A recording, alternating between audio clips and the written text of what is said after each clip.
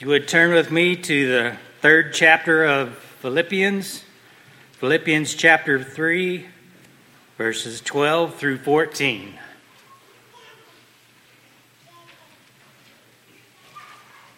Not that I have already attained or am already perfected, but I press on, that I may lay hold of that which for Jesus Christ has also laid hold of me. Brethren, I do not count myself to have apprehended, but one thing I do, forgetting those things which are behind and reaching forward to those things which are ahead. I press toward the goal for the prize of the upward call of God in Christ Jesus.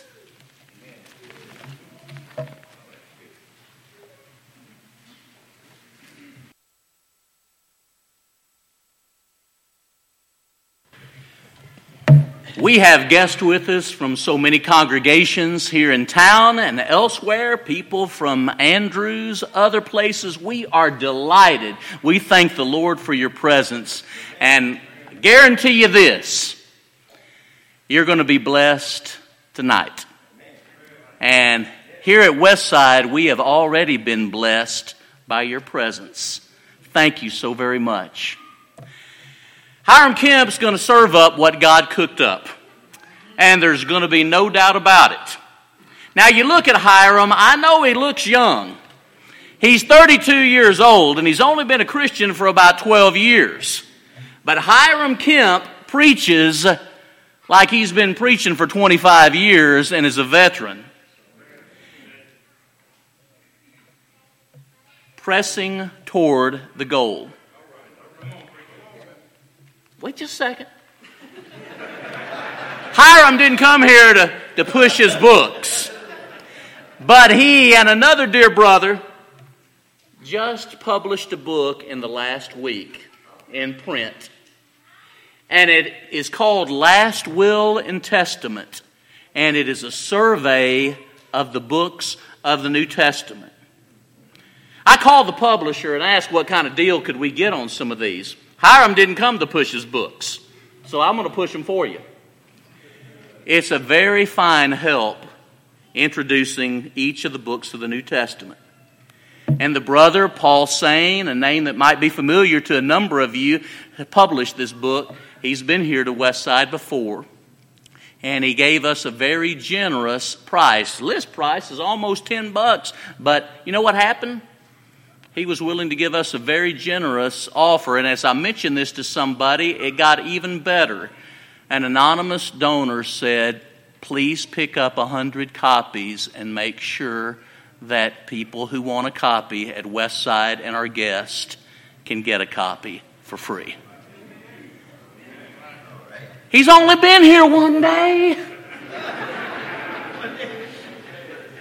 And he's getting that type of response.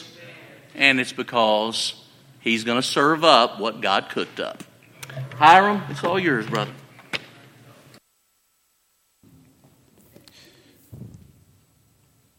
Good evening. It's good to be here tonight. As has already been said, we appreciate the presence of everyone who's come out tonight, those that are members here at Westside and those from visiting congregations. We are glad that you've made an effort and you made it a priority to be here among us tonight. We've appreciated the worship we've engaged in so far, the songs that we've sung, the prayers that have been prayed. And I just decided just now I'm going to take Mike everywhere with me to push the books. And so that's how it'll be from here on out. But no, we really are glad that you're here tonight. One of the challenges that you and I face as we study the books of the New Testament, as we study the Word of God, is that we are far removed from when the events that we read about in Scripture took place. We know that, and we try to get behind the background and study the cultural context and all of those things, but the reality of it is, it's just one of our disadvantages. It's one of our struggles, and as a result of that, it may be tempting for you and for me as we read the New Testament to assume that when we read about the faithfulness and the vigor and the sacrifice of individuals throughout the pages of the New Testament, it's tempting for us to just assume, well, of course they did. Of course they read the Bible and studied and were willing to die for their faith because after all, they lived way back there in the first century. They had nothing else better to do. Of course, they were as faithful as they were.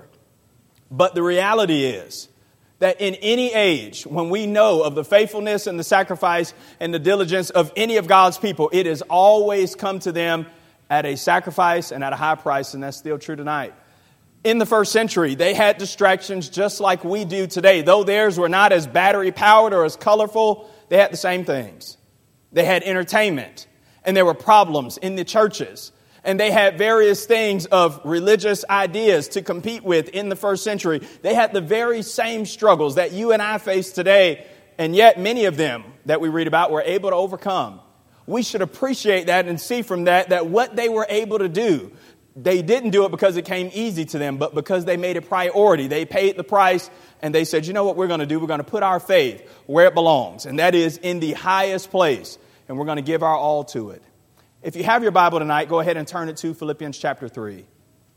What we have in Philippians 3 is Paul writing to a church that he calls his joy and his crown. He mentions in Philippians 3 and verse 1 that it's his goal to warn them about these false teachers. And he says it's not burdensome or grievous for him to do this. In fact, it's his joy to do so. In verse 2, he mentions dogs and workers of the concision. And then in verse 3, he reminds them that we are the circumcision. We are the true people of God that worship God in the Spirit and put no confidence in the flesh. Paul's point to his readers in the book of Philippians is this: you really are the people that belong to God, and you have aligned yourself with the right group of people in Jesus Christ, and now you must press toward the goal. I don't have a copy of everybody's schedule that's here tonight printed out, but chances are that your life is like most people's lives in the 21st century in America. You're pretty busy. There are a lot of things that are vying for your attention, a lot of things vying for your affection, a lot of things in the world and in our society that are saying, hey, pick me first. I'm what's most important. And with those opportunities come promises that if you put all of your stock here, whether it's whatever, school or job or career or family or entertainment, there are promises that say your life will be fulfilled. You'll be happy. Just give me a little bit more time. You'll reach your goals. And what I want to say to you from Philippians chapter 3 tonight is there's nothing wrong with other pursuits that God has blessed us with, but there is one pursuit that demands our constant attention above all of the others. And it's to that pursuit that we must continuously press toward the goal. We've sung a lot about heaven this evening and about this idea of the hilltops of glory and about glory land. But that will only be our reality to the degree that what Paul says in Philippians 3 becomes our reality as well. Paul not only sets an example for us on how to press toward the goal, but he outlines in Philippians 3:12 through 21 how that is done. Not as though I have already attained, either are already perfect, but I follow after, if that I may apprehend or lay hold of that which is laid hold of me in Christ Jesus. Brethren, I count not myself to have apprehended, but this one thing I do, forgetting the things which are behind and reaching forth to the things which are before, I press toward the mark of the prize of the high calling of God, which is in Christ Jesus. Let us therefore, as many of us, be perfect or mature, be thus minded, and if anything, you be any otherwise minded, God will reveal even this unto you. Nevertheless, whereto we have already attained, let us walk by the same rule, let us mind the same things. Brethren, be followers together of me, and mark them which so walk as you have me for an example. For many walk, of whom I told you often and now tell you even weeping, as the enemies of Christ, whose end is destruction, whose God is their bellies, they glory in their shame. And Paul says they mind earthly things. But our citizenship is in heaven. Our conversation is in heaven, from where also we look for our Savior, the Lord Jesus Christ, who will change our lowly body, that it might be fashioned like his glorious body, according to the working whereby he's able to subdue all things to himself. 5 things from this text in Philippians chapter 3, and it is exactly what Mike said. This is what God has cooked up for us in Philippians chapter 3 to help us press toward the goal. Number 1, Paul says that if we're going to do this, we need to realize we have not arrived. The Philippians remember Paul, and they know him well as the founder of the Philippian congregation. See Acts chapter 16, as Paul goes there with Silas and with Timothy, and he preaches, he converts Lydia, and then the Philippian jailer. They may very well view Paul as a sort of theological giant, as a giant in the faith. But Paul reminds them right away in verse 12, not as if I've already attained or I haven't already laid hold of it. Paul is saying to these Christians, he's saying to you and me, he has not arrived at perfection. Now, there's a play on words in verse 12. He says he's been laid hold of Jesus Christ, or Jesus has held on to Paul. He's apprehended Paul. But Paul says at the very same time, he has also laid hold of Jesus Christ. It's sort of a Jacob-type metaphor. That is, he won't let go of Jesus until he receives what he ultimately wants. And he mentions that in verses 10 and 11. He wants to know him and the power of his resurrection and to be made like Jesus in his suffering. But what Paul says is, he's come a long way, but he hasn't arrived. Few people came as far as Paul came as quickly as he did. Right after his conversion, Acts 9 and verse 20, he was preaching the gospel in Damascus. He testified about himself in 1 Corinthians 15 and verse 10 that he had labored more abundantly than all of the other apostles. And yet there's this startling admission in verse 12. Paul says, guess what? For all that I've done, he wrote over half of the New Testament. He says, I'm not there yet. And if you and I are going to press toward the goal successfully, it's to that same degree that we must admit we haven't arrived. We're not perfect. We're not where God wants us to be just yet, but we are striving or pressing toward that goal. We have not arrived. There's still work for us to do. Throughout the book of Philippians, there's this tension that goes on throughout the book, and that is, on the one hand, Paul wants to emphasize, look, God's still working on you. God's still working in us. And then on the other side of that, Paul will say things like, now you've got to do your part. Notice these. Look at Philippians chapter 1. Philippians chapter 1 and in verse 6, Paul says, now this is God's part. He that has begun a good work in you will fulfill it or complete it in the day of Jesus Christ. That's God's part. God's going to work on us. God's going to work in us. But notice our part. Philippians 1 and verse 9. He says, I want you to continue to abound in love more and more. God's doing some work. But Philippians, you've got to do your part. Look at Philippians chapter 2. In Philippians chapter 2 and verse 13, he says, here's God's part. He that began a good work in you will complete it. God's going to do his work. It's his will to work in you for his will and his good pleasure. But notice our part in verse 12. You work out your own salvation with fear and trembling. Philippians, God's not through with you. And you can't be through with him. There's work to do. There are things yet to be accomplished. And we will be God's people to the degree and press toward the goal as we appreciate that we have not arrived. We need to appreciate this as we teach people the gospel, that it's great to be immersed in Christ, to be baptized into Jesus, to have your sins washed away. But baptism is far from the end. It's merely the beginning. There remains a rest for the people of God, Hebrews 4 and verse 9. And we're entering into that rest as we press toward the goal. But we haven't arrived just yet. There's still work for us to do.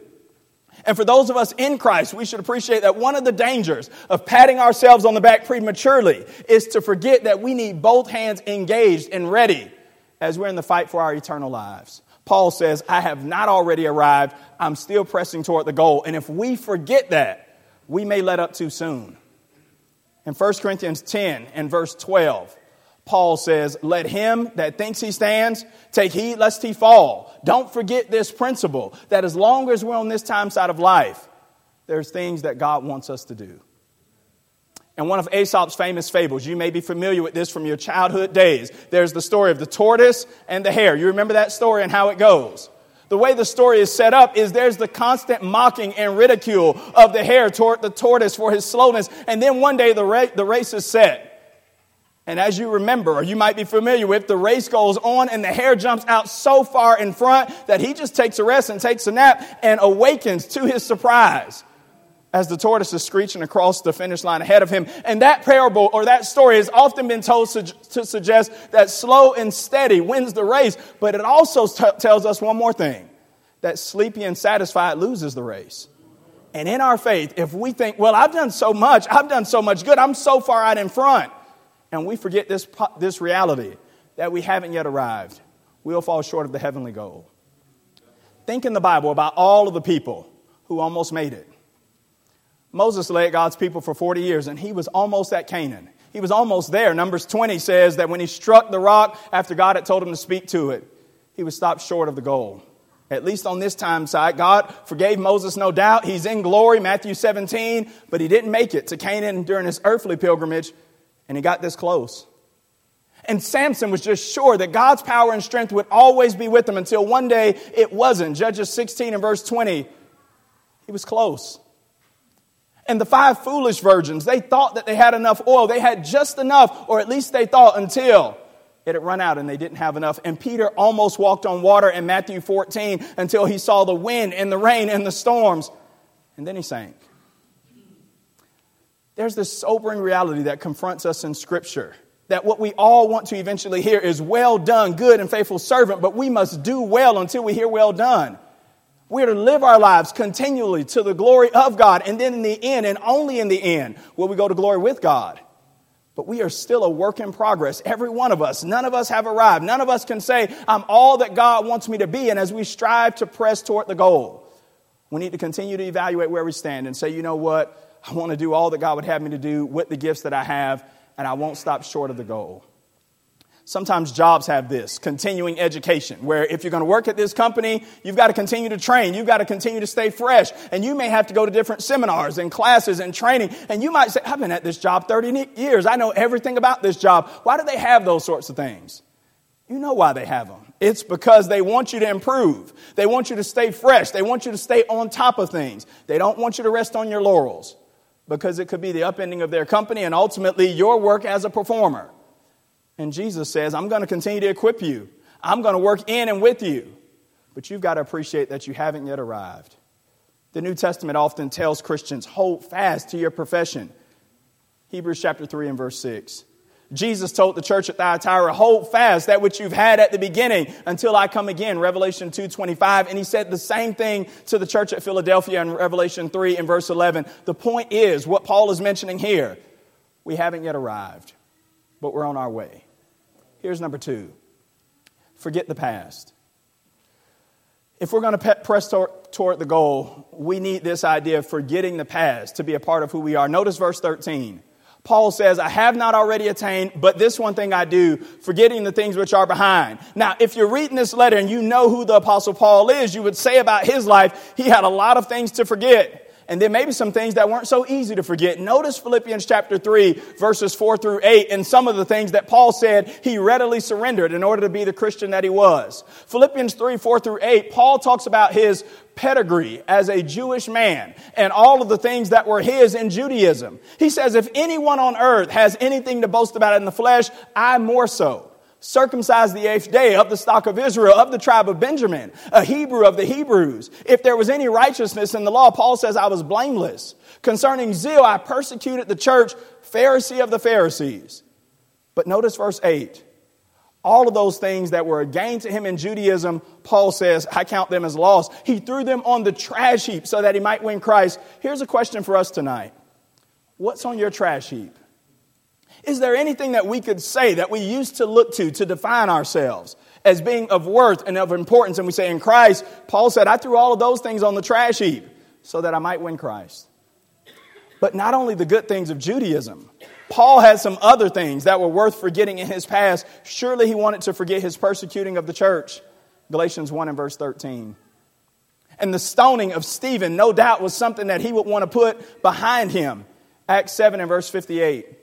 Paul knew that there was nothing that he could do to fix the things that he had done in the past. And so he did the only wise thing that he could do. He forgot it. If we're going to be the people that God wants us to be, if we're going to press toward the goal, it's to the degree that you and I say, you know what? I'm just going to forget the past. There are many of God's children tonight throughout the world who would be of such great value and effectiveness in the kingdom of God if they could just forget things that God has long forgiven. Sometimes that's the hardest part, isn't it? You say, well, I've done some terrible things and you don't know the things I've done, and it's just so hard. And I realize that we're not God. And it's impossible for us to totally wipe our memories clean of all of the things that we've thought and done and said or maybe haven't done. But the New Testament demands that we try. In 1 Corinthians 6, verses 9 and 10, it's a shame that we know verses 9 and 10 better than we know verse 11. Paul writes to the Corinthians and he says, know you not the unrighteous will not inherit the kingdom of God. And then he gives that sin list. Adulterers and effeminate and homosexuals and drunkards and idolaters. But then in verse 11 he says, and such were some of you, but you were washed and sanctified and justified in the name of the Lord Jesus and by the Spirit of our God. God has forgiven it. God has washed it away. And it's going to hinder your progress and mine if we keep digging up the things that God has said. Those things are in the past. Leave those things where they are. Forget those things which are behind, because they'll weigh you down as you try to press toward the things which are before. We can learn from the past, but we can't live there. Paul says, forgetting the things which are behind. There are things that you've done that you just can't forgive yourself of, or you won't forgive yourself of. And God is saying, hey, you've given those things to me, and I've thrown them away in the sea of forgetfulness and forgiveness. Now press toward the goal and get busy doing the things that I want you to do. But it's not just the bad things that need to be forgotten. There are some of the good things that you and I have done that if we're going to be God's people today, we need to also forget. In 1 Corinthians chapter 1, Paul practices a sort of willful amnesia concerning even the good things that he had done. He says, I baptized some individuals from the house of Crispus and Gaius and Stephanas, but besides that, I don't know who else I baptized. Now, Paul's point is this. He didn't keep a ledger of all of the good things that he had ever done, because if he did, he would forget about all of the people that still needed to hear the gospel message. Sometimes there are people in God's kingdom who used to teach Bible class every quarter, and they used to evangelize. And they used to be willing to serve and do all of these great things. But you know what? Those things are in the past. And if we try to be justified by how faithful we once were a long time ago, we're going to be disappointed in the day of judgment. There are things that God wants us to do at this very moment, and we should focus our attention on those things. Don't let the negativity of the past hold you back, but neither rest on the great things that you did years ago. What God is often concerned with in your life and mine is, what are we doing today? In Ezekiel 18, this is basically God's message to the people. He says, if you were once righteous and now you're wicked, I'll forget the righteousness that you practiced in yesteryear, and I'm going to hold you accountable today for the wickedness that is your current practice. And if you were once wicked and ungodly and you've repented of those things, he says in Ezekiel 18, 24 to 28, those things are forgiven, and I'll look at you in the light in which you currently stand. To press toward the goal is to say, the things that are behind me, that's right where I will leave those things. And I'm going to be God's person in the here and in the now. If you were once on the sidelines and now you're in the fight with Jesus Christ, forget the past and press toward the goal. If you were once faithful but you're now sluggish, forget the past. Think about repentance today and say, you know what? I'm going to give more of my time and energy and effort toward the kingdom today and press toward the goal. You say, I didn't grow up in the kingdom, I didn't grow up in the church, and I have a reckless past of ungodly living and unrighteousness. And sometimes, if I'm honest, it just haunts me and I don't feel worthy to be in God's kingdom. Well, join the club. But leave those things in the past.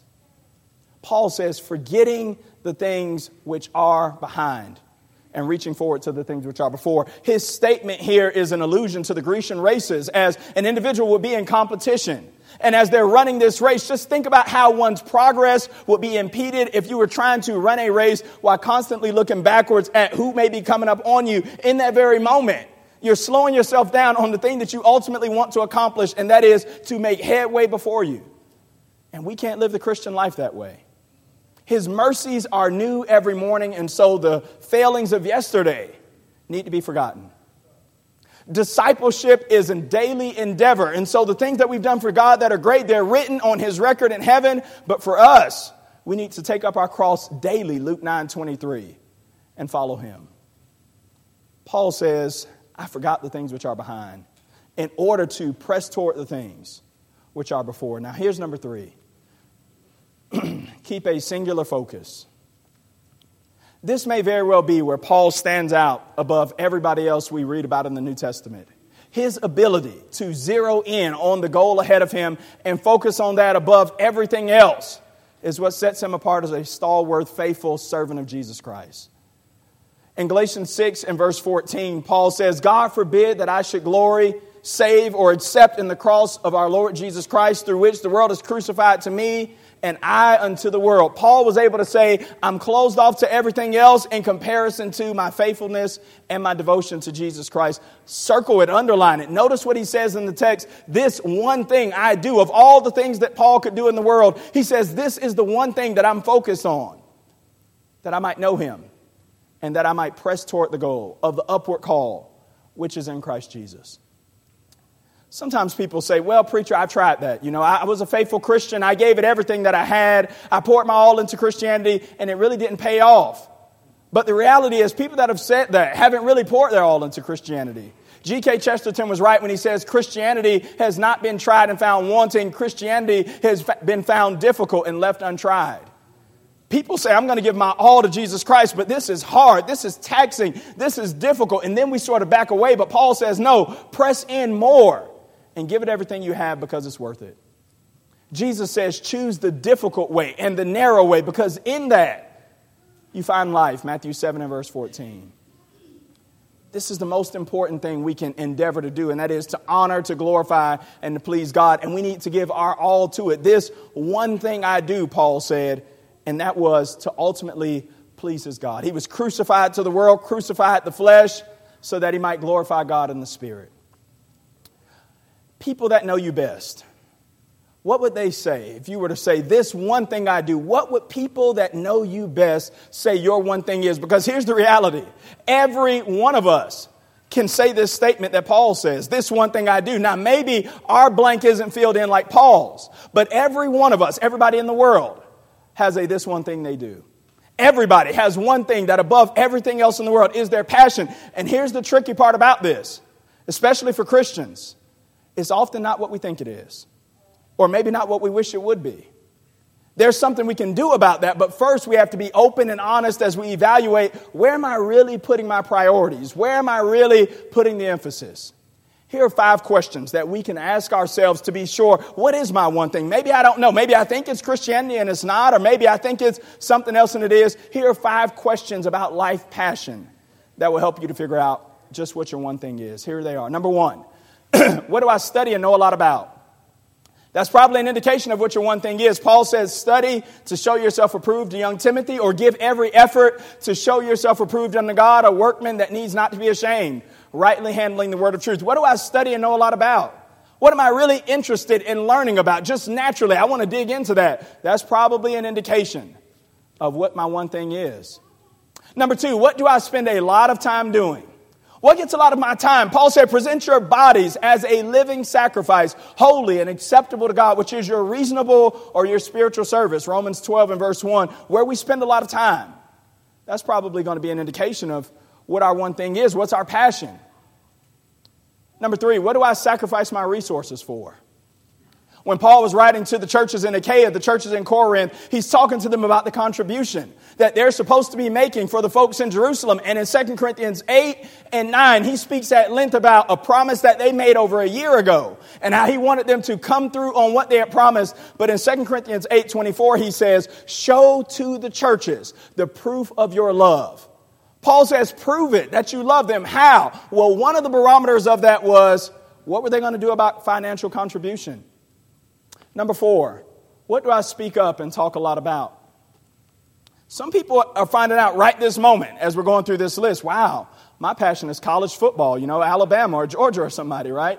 Or maybe my passion is hunting and fishing. We're finding out right now because this list is saying something about where my energy, where's my resources? What do I just naturally like to talk about? Paul says we believe and therefore we speak, 2 Corinthians 4:13. Evangelism is not something that the early Christians were guilted into doing. It was just the natural outflow of lives that had been impacted and transformed by Jesus. They just couldn't help but talk about it. And that's what they did. And then number 5, what do I stand up for when it's criticized? Philippians 1:17, Paul says, know this, that I am set for the defense of the gospel. That has to be us. We can do that in love. In fact, we must speak the truth in love, Ephesians 4:15. But do we stand up for Jesus Christ and things of righteousness and things of the faith? Because Paul was able to check off all of these boxes, and in every one of the blanks for Paul, you know what the answer was. Jesus Christ and his kingdom. And that's not because Paul was an apostle. It's just because Jesus had died for him just like he died for me and you. What is your one thing that you do? Because as we press toward the goal, no matter what else we put in the blank, in the end, there's only one right answer for every one of those questions. And there's only one thing that's going to matter in the end. But here's the thing. In the day of judgment, it's not as if there's going to be some great reversal and all of the things that people have emphasized will immediately become insignificant and eternal spiritual things will rise to the top. The reality is it's always been that way. But as we make our earthly pilgrimage, it's just sometimes difficult for us to see and appreciate it. And so Paul's writing to the Philippians, and he's holding himself out as an example, and he's saying, I've got my focus right. This one thing I do, there's this laser vision in the mind of Paul. And he's saying to the Philippians, come along with me and press toward the goal. Here's number 4. Follow good examples. If you want to press toward the goal, latch on to other people who are doing the same thing. Paul said this about himself, but he could say it about others.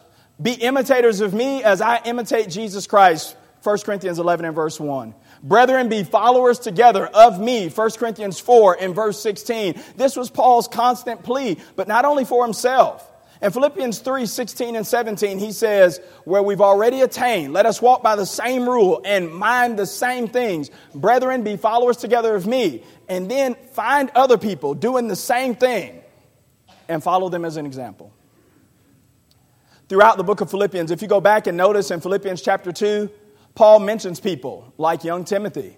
And he says, hey, Timothy's an example. In fact, Timothy's such an example. Philippians 2, 20 through 22, Paul says, I have nobody else. I have nobody else like him.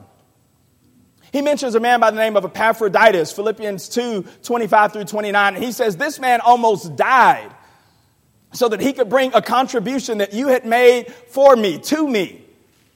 Find men like Epaphroditus and be like him. The New Testament says a lot about marking false teachers. You make sure you find people that are teaching things contrary to the gospel, and you note those people, and after warning them, you just have nothing to do with them. There's something to do with people like that. But the New Testament also says you find people that are doing the right thing, and you mark those people too, and then you say, I want to be like them. Now, Jesus is our ultimate example, but he's left us some mighty signposts along the way. Paul is saying there's a right way to do Christianity and there's a wrong way. You find people doing it the right way, and then you walk in step with them as long as they're in step with Jesus. Notice the text and look at verse 18 and verse 19. He's saying these are people that are doing it the wrong way. Don't be like them. I've warned you about them, and now I'm crying as I'm doing so. They're bad examples. Their end is destruction. Their God is their bellies. They glory in shame. They mind earthly things. Don't be like them. Be like the people in verse 16 and 17 who are going to help you get to the right place. These are the right kind of examples.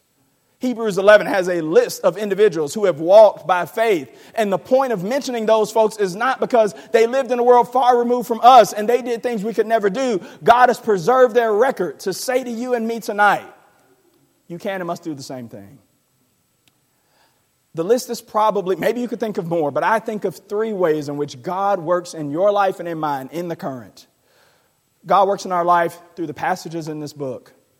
He does. As you read these passages and by faith you apply the teachings thereof, God works in our life in a mighty way. God works through his providence.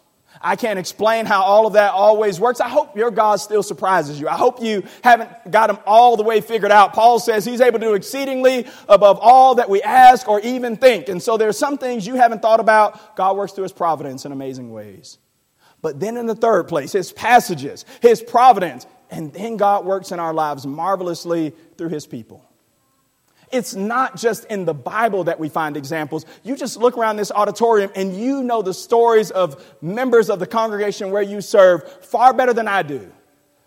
And this is how God has set it up. It's supposed to work this way. When you see people who have lost their spouses, who have lost children prematurely, who have battered cancer and depression and anxiety and hardship and loss, and they press through, and they've been Christians for 30, 40, 50 years. Our response to those circumstances must not be, I don't know how they ever did a thing like that. And if it were me, I just couldn't get through. Our response is supposed to be, now those folks are strong, but they don't have any more of the love of God than I have. Jesus didn't shed any more blood for them than he did for me. And I'm glad that they're here as a signpost and as an example, because if they made it through, well, then there's hope for me.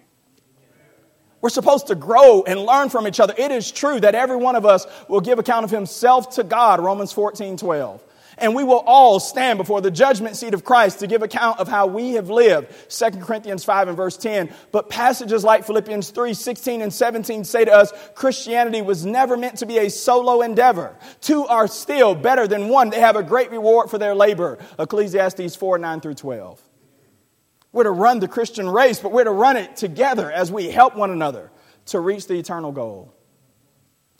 If you would press toward the goal, you're going to find people that you say, you know what, this person, They're an example. This person is showing me what it's really like to follow Jesus Christ. Oh, there's a Bible full of examples of Peter and Paul and Silas and Timothy and Epaphroditus and Phoebe and Lydia. But then there are people that we know right now in the flesh who we can look at them and say, you know what? Because of her age and her health, she's not able to do what she once did. But look at her presence. She's been a faithful Christian for 40 years. And I want to age well in the Lord like that. I want to be like them. What a faithful example. They've been married for a long time. They've gone through a lot of hurdles and ups and downs. But they have stuck it out together in Christ. And I want to be like them. And they didn't do everything right and they weren't perfect. But look at how they were able to raise their kids and sow the seeds of the gospel. I want to be like people like that. See, pressing toward the goal is about saying, I want to press toward the goal and do what I can. But then Paul says, you mark people that are doing the right thing and you follow in their footsteps. Now, here's the fifth and final thing tonight. Focus on the goal. In contrast to the people that he mentions in verses 18 and 19 who mind earthly things, Paul says in verse 20, our conversation, that's the old King James, our citizenship is in heaven. And from heaven, we look for our Savior, the Lord Jesus Christ, and He's going to change us. Now, Paul's writing to people who would readily get this. This word conversation, this word citizenship, they would drink deeply from this idea because they were in a Roman colony in Philippi. Philippi was not Rome, but it was as close as you could get without actually going. If you went to Philippi in the first century, they had a Roman government. They spoke Latin. They had Roman garb and clothes. It was a mini Rome. That's what it meant to be a Roman colony. And they were Roman citizens, and they were pretty proud of it. And so when Paul says our citizenship is in heaven, he's saying to people, listen, the most important thing about you is not your Roman citizenship. You know how this works. You know that you don't have to be in a place to be from that place. And Paul's saying, listen, you're not in heaven yet, but your citizenship is there. You speak the heavenly language of love, though you're not there. You're a part of the heavenly kingdom of Jesus Christ, though you're not there yet. You have heavenly leadership and a king that reigns supreme. Your citizenship, where you're really from, is not Texas or Florida or Kentucky. Your ultimate heavenly home is heaven itself. And you should start acting like it. Paul says, seek those things which are above, where Christ sits at the right hand of God. Colossians 3, verses 2 and 3. Jesus said, lay up for yourselves treasures in heaven. Matthew 6, 19 and 20. Our inheritance is laid up in heaven. It's incorruptible, undefiled, and it does not fade away. It's reserved beyond the clouds. 1 Peter 1, 3 through 5. Our focus needs to be on eternal and heavenly things, and we press toward the goal when we remember that reality. Albert Brumley wrote that song in 1937. This world is not my home. You know the rest of that. This world is not my home.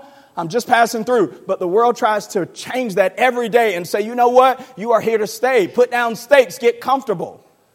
And it's only by assembling with the saints, studying the Word of God and walking by faith that we continue to remind ourselves that this earth is merely a pit stop and not a final destination.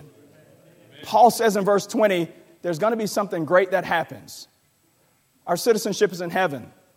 And when Jesus comes back, notice verse 21. He's going to change our bodies. We don't give enough credence to that. I guess somebody told me once, I was preaching on this, and they said, well, I appreciate that more than you because I'm older than you and I'm about ready to get rid of this body. And maybe that's right. But we need to appreciate for the early Christians that this was the goal. The resurrection body. They knew nothing about an aimless life on the clouds. The goal for the early Christians was to get what Jesus received at His resurrection. And that's what Paul says his goal is. He not only says it in verse 21, he says it in verse 10 and verse 11 as well. That he wants to know Jesus and the power of His resurrection. And here's the great reality for people of God. One day when Jesus comes back again, yes, we're going to be in heaven with God. But we're going to be in heaven with God with a brand new body. Paul says in 1 Corinthians 15, this body is sown in corruption. It is raised incorruptible. It is sown in weakness. It is raised in power. It is sown in dishonor, and it is raised in glory. Flesh and blood, as it presently exists, cannot inherit the kingdom of God, but God is going to work wonders on your body and mine, just like He did on Jesus. 1 John chapter 3 says, we don't know what that's like yet, but we know that when we see Him, we'll see Him as He is. People have said it's been a great idea to work for Google. I don't know everything about the company, but some of their benefits are remarkable. If you work for Google, they have on-site free haircuts, gourmet lunches, high-tech cleansing toilets, and on-site doctors. But in a recent Forbes magazine, they have one of their greatest benefits of all that is now advertised, and it is this. If you are an employee at Google and you die while working for them, your spouse receives up to 50% of your salary for the next decade. More than that, there are no tenure requirements on this, and so 114,000 of Google's employees, most of them qualify. If you work for Google and you die, you get good benefits. Paul says, if you work for Jesus Christ and you die, you get a glorious body. He'll change your body. That's what he promises in verse 21. And it'll be fashioned like his glorious body. And he's able to do it because of the power that he possesses. And he works all things to himself. It's going to be great. Paul's point is really, it's going to be marvelous. There's not just going to be something glorious that happens before us when Jesus returns. Romans 8 and verse 18 says something glorious and great is going to happen in us. And the only way that can be our reality is if we press toward the goal. Paul was a spiritual giant in his generation, but it wasn't because of Paul. And everybody who you've ever known and loved who has been a faithful and dedicated Christian, if they've done it right, they can claim no power in themselves, but it is something far outside of themselves. That's the motivation. It's a person. It's Jesus Christ.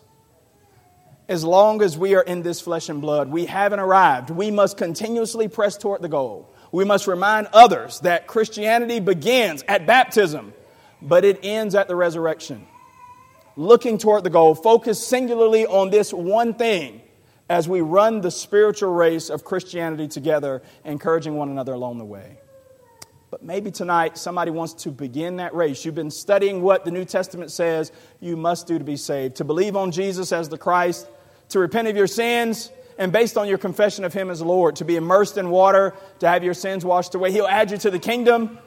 And so to speak, He'll put you at the starting blocks and you can run the race set before you with patience. And you won't have to run alone because you will be surrounded by people that love you and are running in the same direction. If we can help you tonight, if you need to be restored, if you need the prayers of the people of God as you're just struggling to press on, every one of us gets to that point on occasion.